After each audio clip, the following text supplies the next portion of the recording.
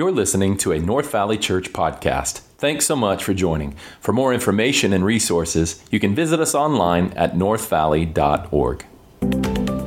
All right, well, good morning. Good to be with you all. Great to see you this morning. This morning, what we're going to do after our service today is we're having the grand opening of our last and our largest existing facility on the campus. Thanks to all of you who have given and served to help make that happen. We're opening up our next generation building, and we're so grateful for that. So let's take a moment to thank the Lord for that. Thank you for that. So you'll get to see it. Come on in after service. We've got a bunch of stuff set up for the kids. So after service, make your way over there. It's really, really exciting to be able to have a facility for our kids, our youth. And so we're continuing. We've utilized the existing kid space as well, but this is additional space, so that'll help us out tremendously. You might notice the box on the stage. Food drive is going on during the month of November. If you want to grab a box, you can pick it up after service. We're helping out food insecure families in the Deer Valley Unified School District. Every year we do that, and they make use of it. So just pick up a box at your convenience if you'd like. It's got all the list on it, so make sure you buy the stuff in it because it's non-perishables, and then we'll get that to a family in need this season. And thank you all who have already grabbed a box and filled it up. It's a great thing to do with the kids and the family all together.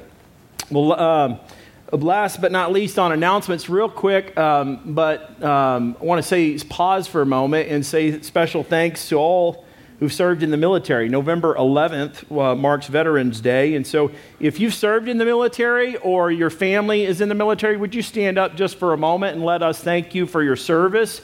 Thank you very much. Stand, please. Thank you. Thank you. Heavenly Father, we thank you for the service and dedication, the faithfulness of the men and women who have served in our country to protect in freedom. And we cherish that freedom this morning and through the gathering of this congregation to teach and openly confess and worship you, Jesus Christ.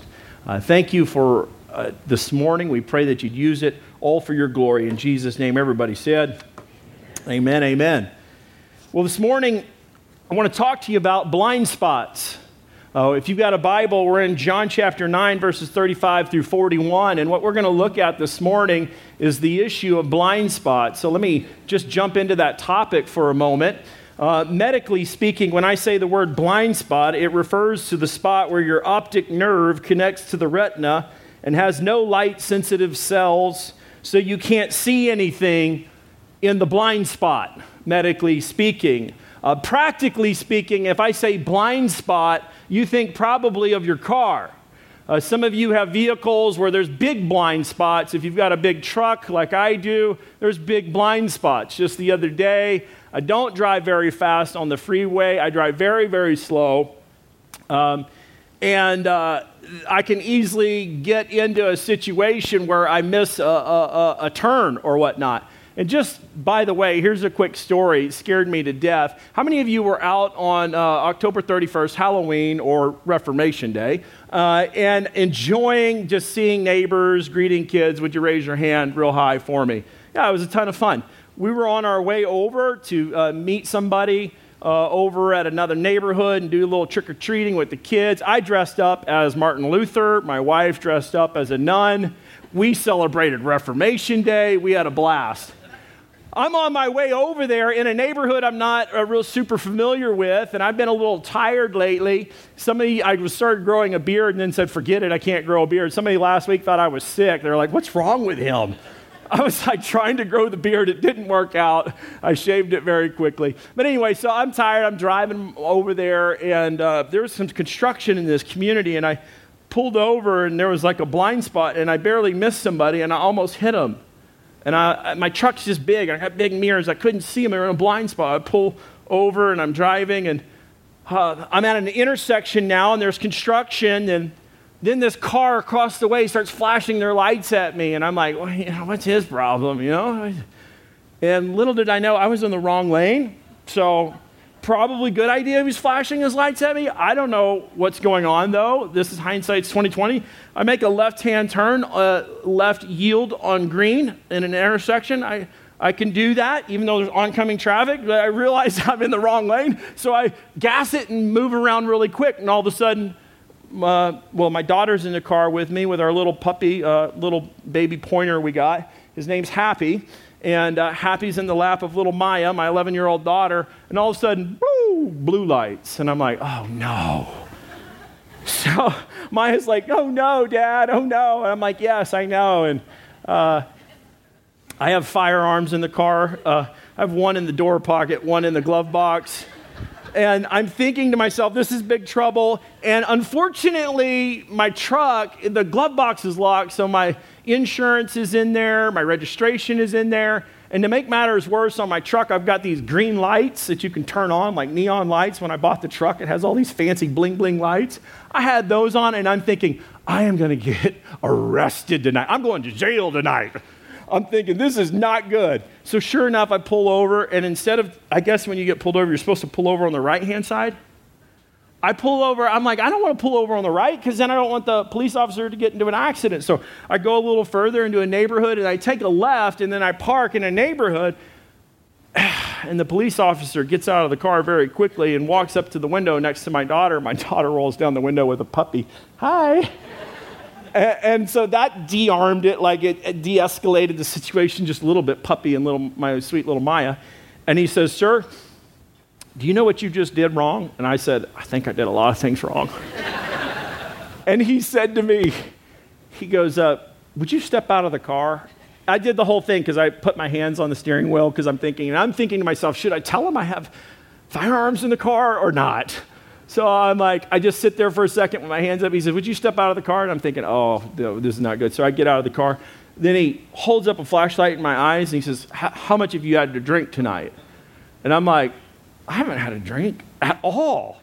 And then he goes, what have you been smoking? And I said, I'm a pastor. I don't smoke marijuana. I'm just going to a friend's house to do a little trick-or-treating. And he goes, follow my finger. So he does has anybody ever done that before? That's scary. I got so nervous. He said, hold your head still, follow my finger, back and forth, don't move your head. Well, there's blue lights in my face. My daughter's sitting there crying, thinking I'm going to jail. And he's shining the light, and he goes to the left. And then I look to the left, but then I get tired, and I'm like, and he goes, you've been drinking. I said, no, I have not. I promise you. And then he goes, then what's wrong with you? I said, I'm stressed. I'm tired. I'm nervous.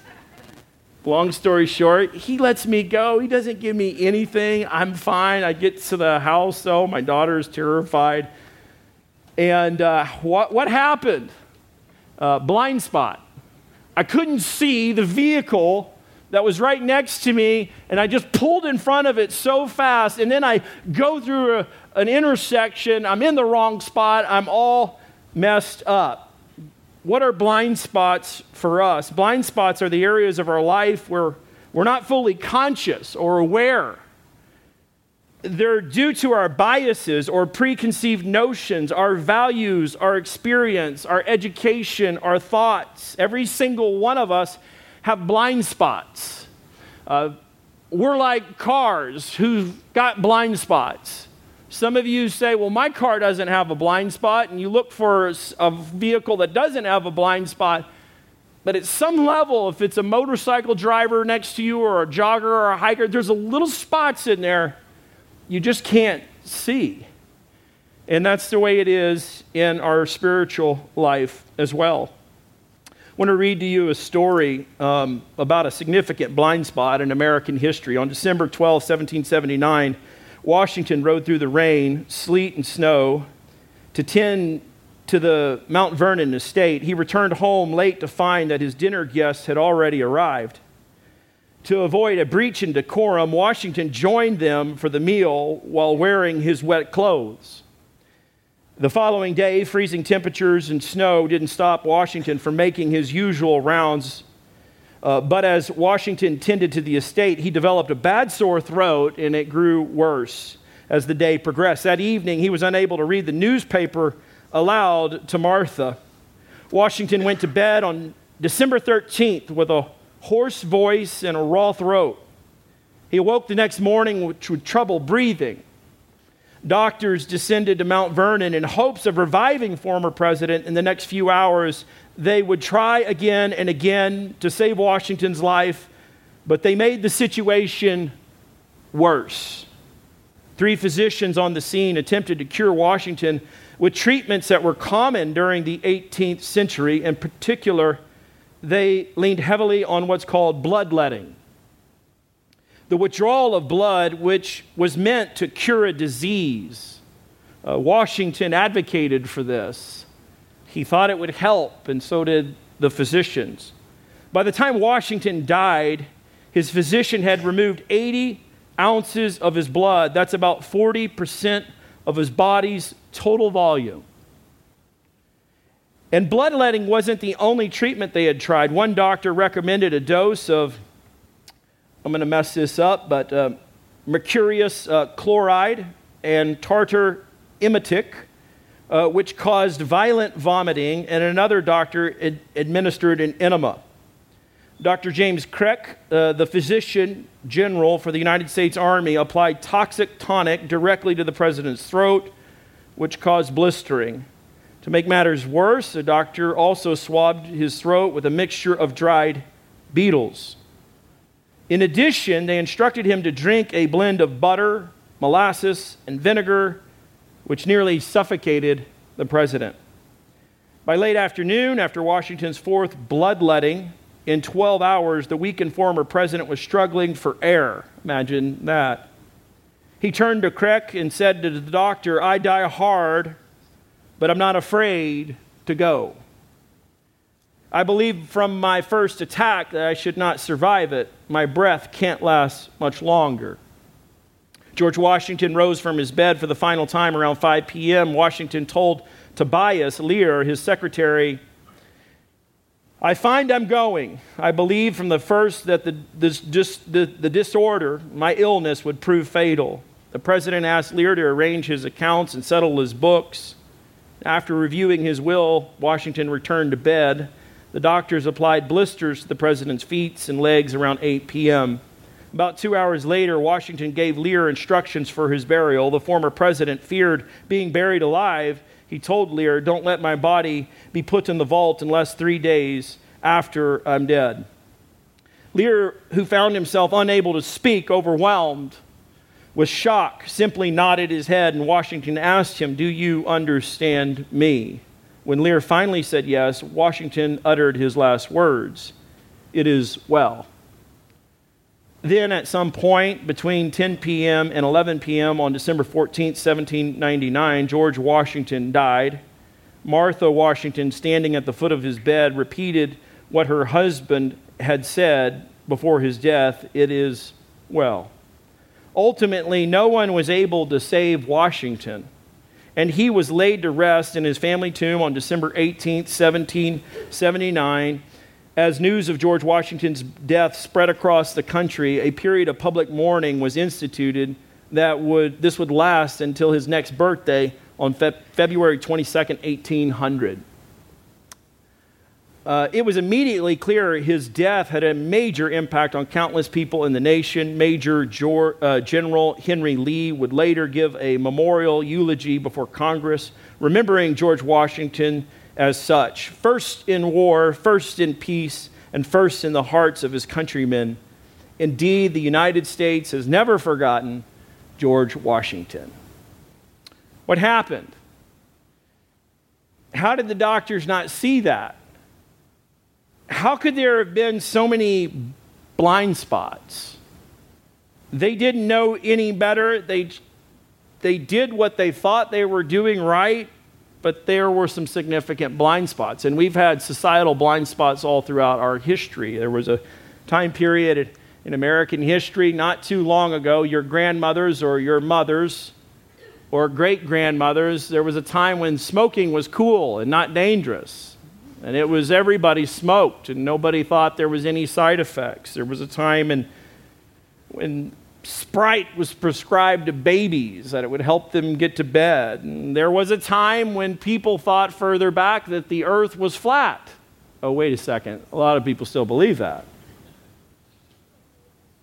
So, what are these issues that are going on? Well, we're going to see spiritual blind spots today.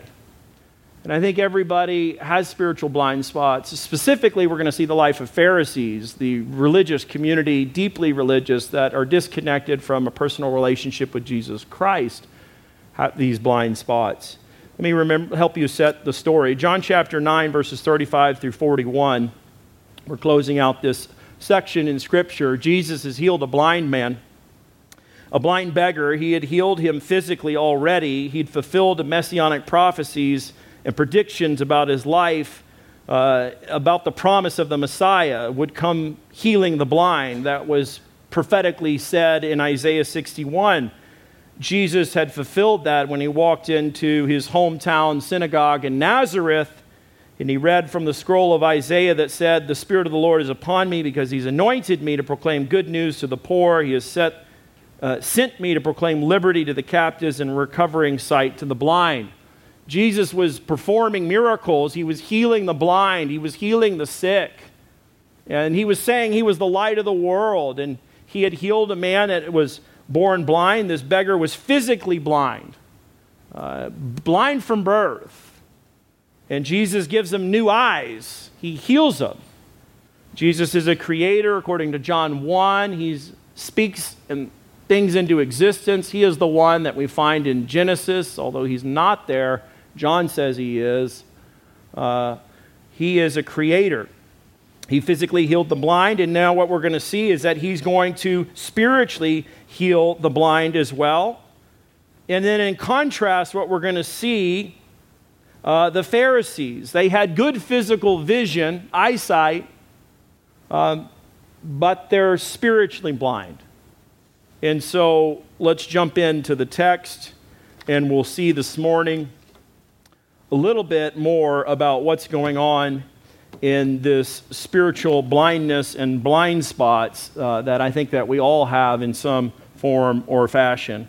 Verse 35, Jesus had heard that they had cast him out, and having found him, he said, "Do you believe in the Son of Man?" They had cast out the blind man because he was talking too much about Jesus. They were put off, and they had put up with him long enough. They didn't want to, they had investigated about this healing. They could tell something had happened. They were very concerned about holding to the traditions and the practices of the religious community for the Jewish faith. And this man was a problem. So they literally physically pick him up and throw him right outside of the synagogue, or the temple would be actually the right location. They get rid of him. This man's all alone. Imagine that. He was blind his whole life, and now he can see, and then he's kicked out, and his mom and dad don't come to his aid. His mom and dad kind of, if you look back in the passage, they kind of ostracize him too. And Jesus goes after him. Jesus goes after him. He finds this blind man, and he says, "Do you believe in the Son of Man?" He asks him a question. He has healed his eyes physically, and now he's trying to heal him, his heart, spiritually. Verse 36, he answered, "And who is he, sir, that I may believe in him?" The blind man, the formerly blind man, is very receptive to the message of the Messiah because he knows that there has been messianic times. Perhaps he's never seen Jesus before. It seems like he hasn't. He's been blind, but he's heard. People have been talking about Jesus, and if you recall the context, what's going on is Jesus had just spent a week at the temple doing all sorts of incredible preaching and teaching and ministry, and controversy, division was rising up, the buzz in the name of Jesus. This blind man had to overhear all this stuff. He answered, "And who is he, sirs?" Look at what it says, "that I may believe in him." I want to believe in him. I don't know if you've ever seen that before. When somebody's really ready to receive Jesus Christ, they're like, tell me about Jesus. I just want to know. I want to believe. When you're ready, you're ready. This man is ready. Verse 37, Jesus said to him, you've seen him, and it is he who is speaking to you. You have seen him. Well, not for very long. He just got a new set of eyes, but Jesus is standing right in front of him. You've seen him. And Jesus clarifies, and it is he who is speaking to you. Jesus is claiming that he is the Messiah. He uses that title, Son of Man, a great title for the Messiah. Verse 38, he said, Lord, I believe, and he worshiped him. That's the right response. When your life is changed and now you can spiritually see, you worship. This is the characteristic of somebody who was once lost and now was found, who was blind, but now can, help me out, see. He worships. And Jesus said, for judgment I came into this world, that those who do not see may see, and those who see may become blind. If you remember back earlier in John's gospel, he said that he didn't come to judge the world, but to save the world. So what's he talking about? He's referring here that there's just a natural judgment that comes when you're blind and now you can see, when you're lost and then you're found. There's just a division that will happen, a separating between the sheep and the goats. There's a difference that's going to happen in your life. And he's not referring to the final judgment here. He says, for judgment I came into this world, that those who do not see, those who are spiritually blind, may see, and those who see, Jesus uses a lot of paradoxes, see may become blind. When I first became a Christian, I remember people telling me stuff, hey, Ryan, the Christian life is a paradox. And as I started reading in the New Testament, I started realizing that is absolutely true. Jesus says stuff like this, if you want to live, you're going to die. When you're weak, you are, help me out, when you're weak, you're strong. There's so many paradoxes in the Christian life. Whoever finds his life will lose it. And whoever loses his life, Jesus says, for my sake, you're going to find it. Jesus is speaking in paradox. He's dealing with blind and then the seeing physically, seeing Pharisees. And he goes on in verse 40. Some of the Pharisees near him heard these things and said to him, are we also blind? They were probably nearby. Are we blind? They physically can see just fine, and they're kind of messing with Jesus. And the answer they would expect Jesus to say is, no, you're not blind. You're so smart. You have so many rules and regulations figured out. But the answer is, yeah, you are blind. But look how Jesus, again, answers this. Verse 41, Jesus said to them, if you were blind, you would have no guilt. But now that you say we see, your guilt remains. Let me slow that down like a sharp corner. We want to slow down and explain it and help you get through it. So Jesus said to them, if you were blind, I think what he's saying is, if you were conscious of your spiritual blindness, because they have physical sight, I think he's saying, if you were conscious of your spiritual blindness, if you were conscious of it, that you were blind, then you could see. If you were conscious that you were spiritually blind, you would have no guilt because you'd place your faith in Jesus and me. But now that you say we see, because they're acting like they are not spiritually blind, we see just fine, he says your guilt remains. That's judgment. That's saying there's no mercy for you. So let's look at 3 blind spots that are common in the life of the Pharisees, and I would say for professing believers even today. Number 1 would be, the very simple one would be pride. The Pharisees were incredibly prideful. And I want to share with you, just pride is incredibly, it doesn't seem like a big sin, but it is a big sin. Proverbs chapter 8, Proverbs chapter 16, it's at the very top of the list of what God hates. It's not fornication, it's not drunkenness, it's not stealing, it's not lying. The very top of the list, what God hates for us is pride. It's numero uno, for those of you who speak Spanish. It's number one. That's the number one issue. Common blind spots of Pharisees and professing believers today. Let me tell you what I learned about pride, what flag football taught me about pride. For years, my son played flag football, and it was his dream. He was going to be in the NFL like every other kid. Like, keep trying, buddy, every day. It's a big, long road ahead of you, but let's go for it, So he's doing flag football, loves flag football. I'm on the sidelines, and as a parent, you're not, and who creates these rules? You're not supposed to keep score, but we know we're keeping score.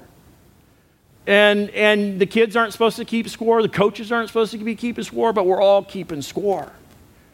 And then at the end, if we win, we're like, we won! And they're like, no, we didn't win. It was a good game. But pride rears up, and I see in pride, I saw pride in me that I would be so proud if my son caught the ball. Yeah, that's my boy! All of a sudden, if they threw the ball and it bounced off his head, I'm like, I don't know. Where's the concession stand? But did you see my boy? He made that touchdown. That was my boy. I'm on the sideline doing the highlight reels. Wow! And all of a sudden it hits his head. Bang! Oh, we're done. Pride. And then pride is, on a more serious note, though, pride, I want to talk to you about the unholy trinity of pride. I think first is self-deception. This is what we see in the life of the Pharisees. John 9:40, some of the Pharisees near him heard these things and said to him, are we also blind? Come on, Jesus. Are we blind? Because I can see you, we're not blind. Actually, they're incredibly self-deceived. This is what you see all the time with the big athletes. I mean, I can think of different interviews, pre-fight when the boxers line up. I'm the biggest, I'm the baddest, and I'm the best in the world, baby. And they get out there and like, bam! You're like, what happened to that? You were not the biggest and the baddest.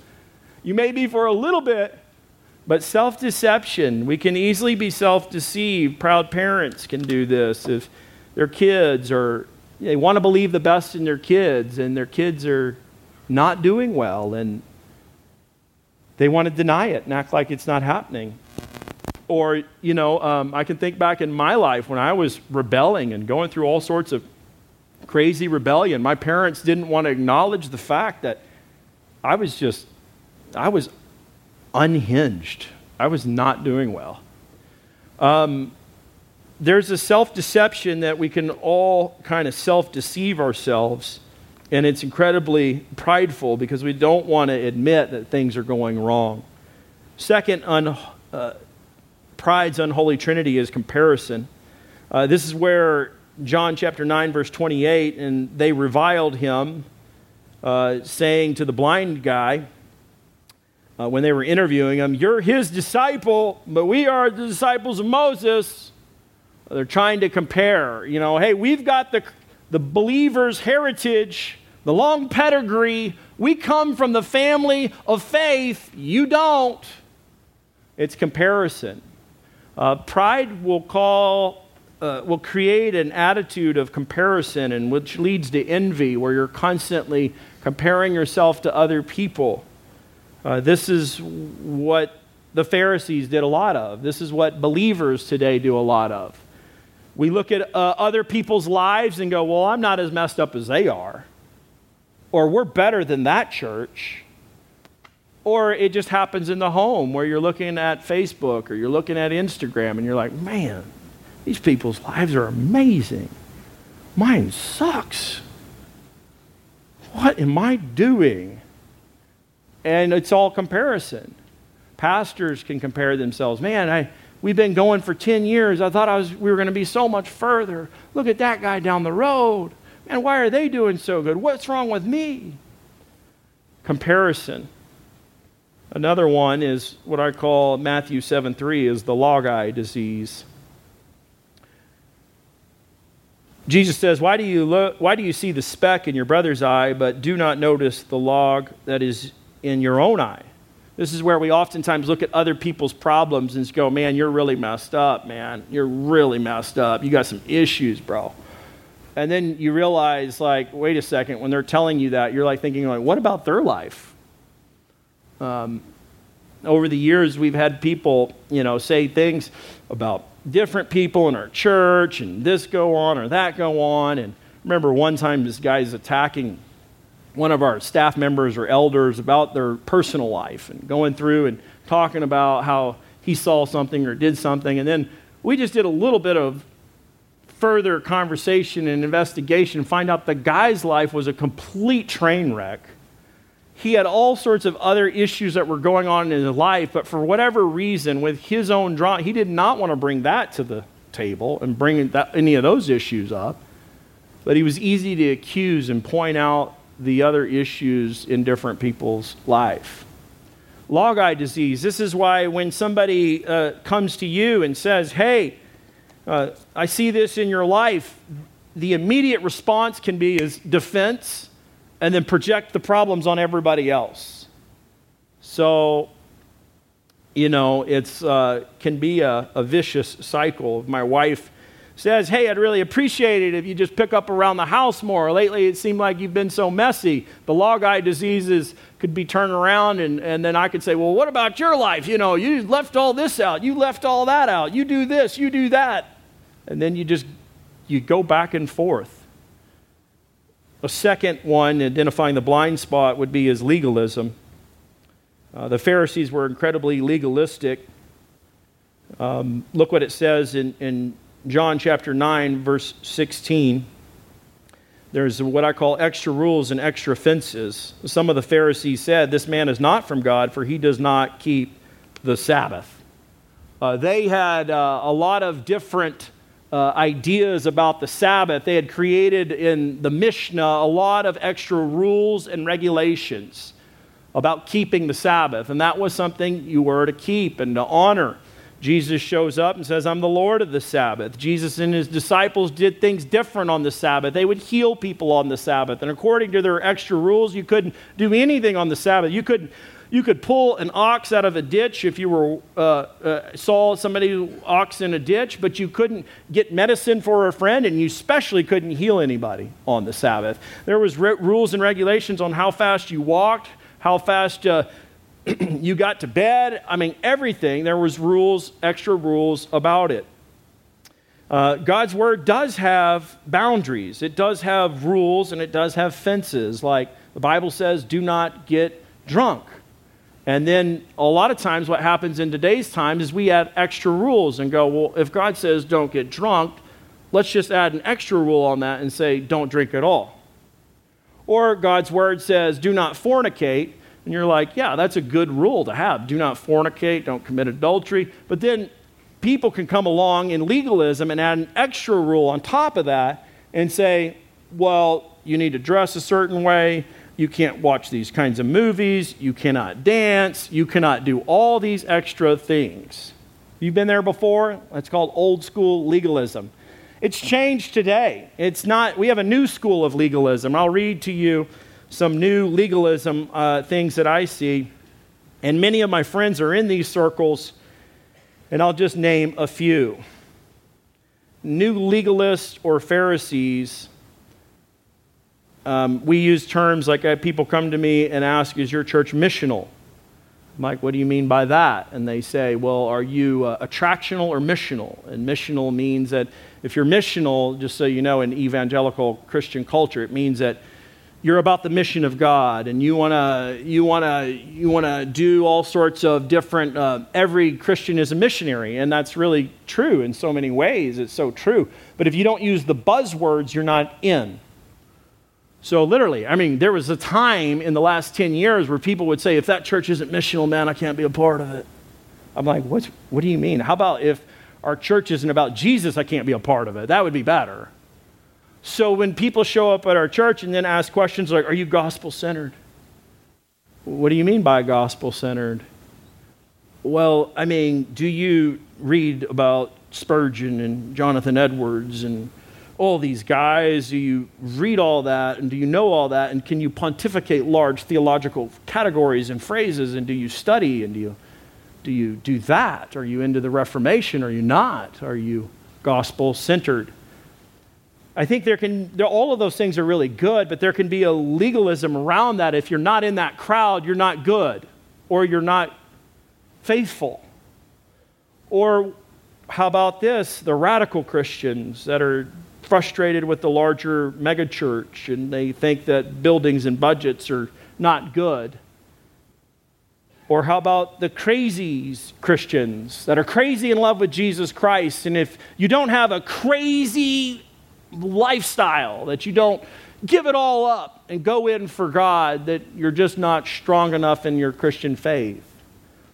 I hear that. Or how about the organic Christians that say, my faith is just organic. I like house churches. I don't think the organized church is great.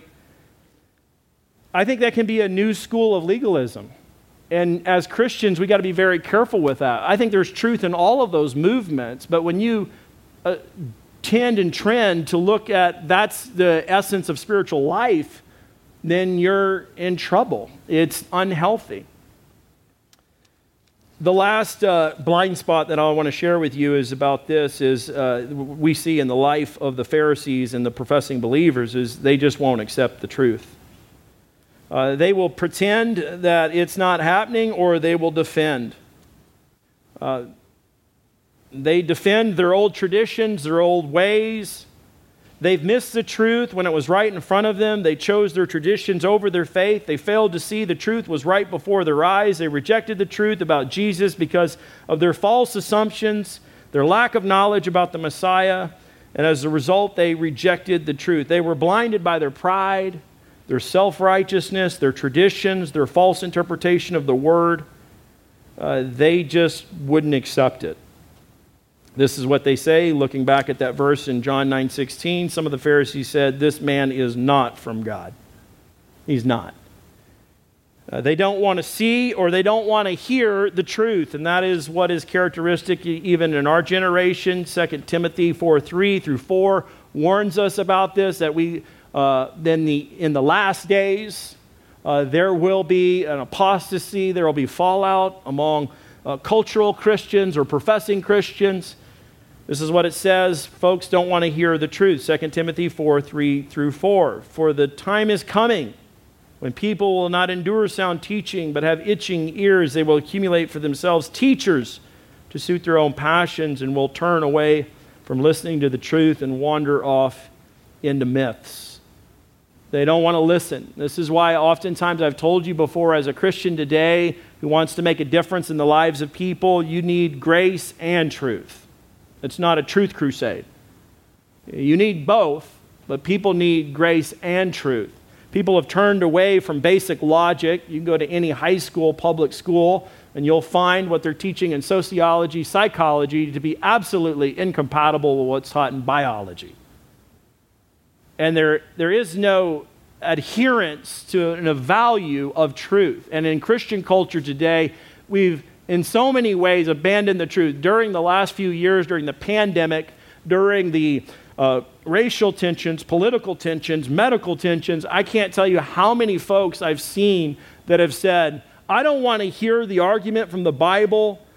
I just want to do what I want to do because I believe it's right for me. And I'm like, but doesn't the Bible trump everything?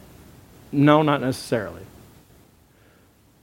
There are individuals, and we can be suspect to this, who just don't want to accept the truth. Some of you guys maybe remember A Few Good Men, that old movie. Jack Nicholson is on the stand and he's being investigated about a decision he made in wartime. And he says, you want the truth? And then Tom Cruise says, I think I'm entitled to it. And Nicholson says, you can't handle the truth. I watched that clip this morning, and my daughter walks in. She's like, Dad, what are you doing? This is weird. I was like, that was a classic scene. You can't handle the truth. You don't want the truth. I think there's some truth to that. So we all got blind spots. I listed 3: pride, legalism, and don't want to accept or won't accept the truth. Pharisees, they're guilty of it altogether. You and me, we can easily fall into a Pharisaical, accidental position where we think we're better than somebody else, where we tend or trend to think that our way is the best way. And there's a lot of liberty in the Christian life, amen? There's a lot of liberty in the Christian life. The Bible, it gives us rules, right? But when you create all the extras, that's legalism. Stick to the basics. Let's pray. Heavenly Father, thank you for your word. I do pray as we prepare our hearts for communion and giving, Lord, that we would rest in your grace. We thank you that it's amazing. We thank you that we can be redeemed, restored. Thank you that when we're lost, we can be found. When we're blind, we can see. Thank you for the transformation, the power of the gospel, Lord, that saves and sanctifies. In Jesus' mighty name, everybody said, amen. Thanks so much for listening. If you'd like to support North Valley Church by partnering with us through giving, you can do so by visiting us online at northvalley.org. Thanks and have a great day.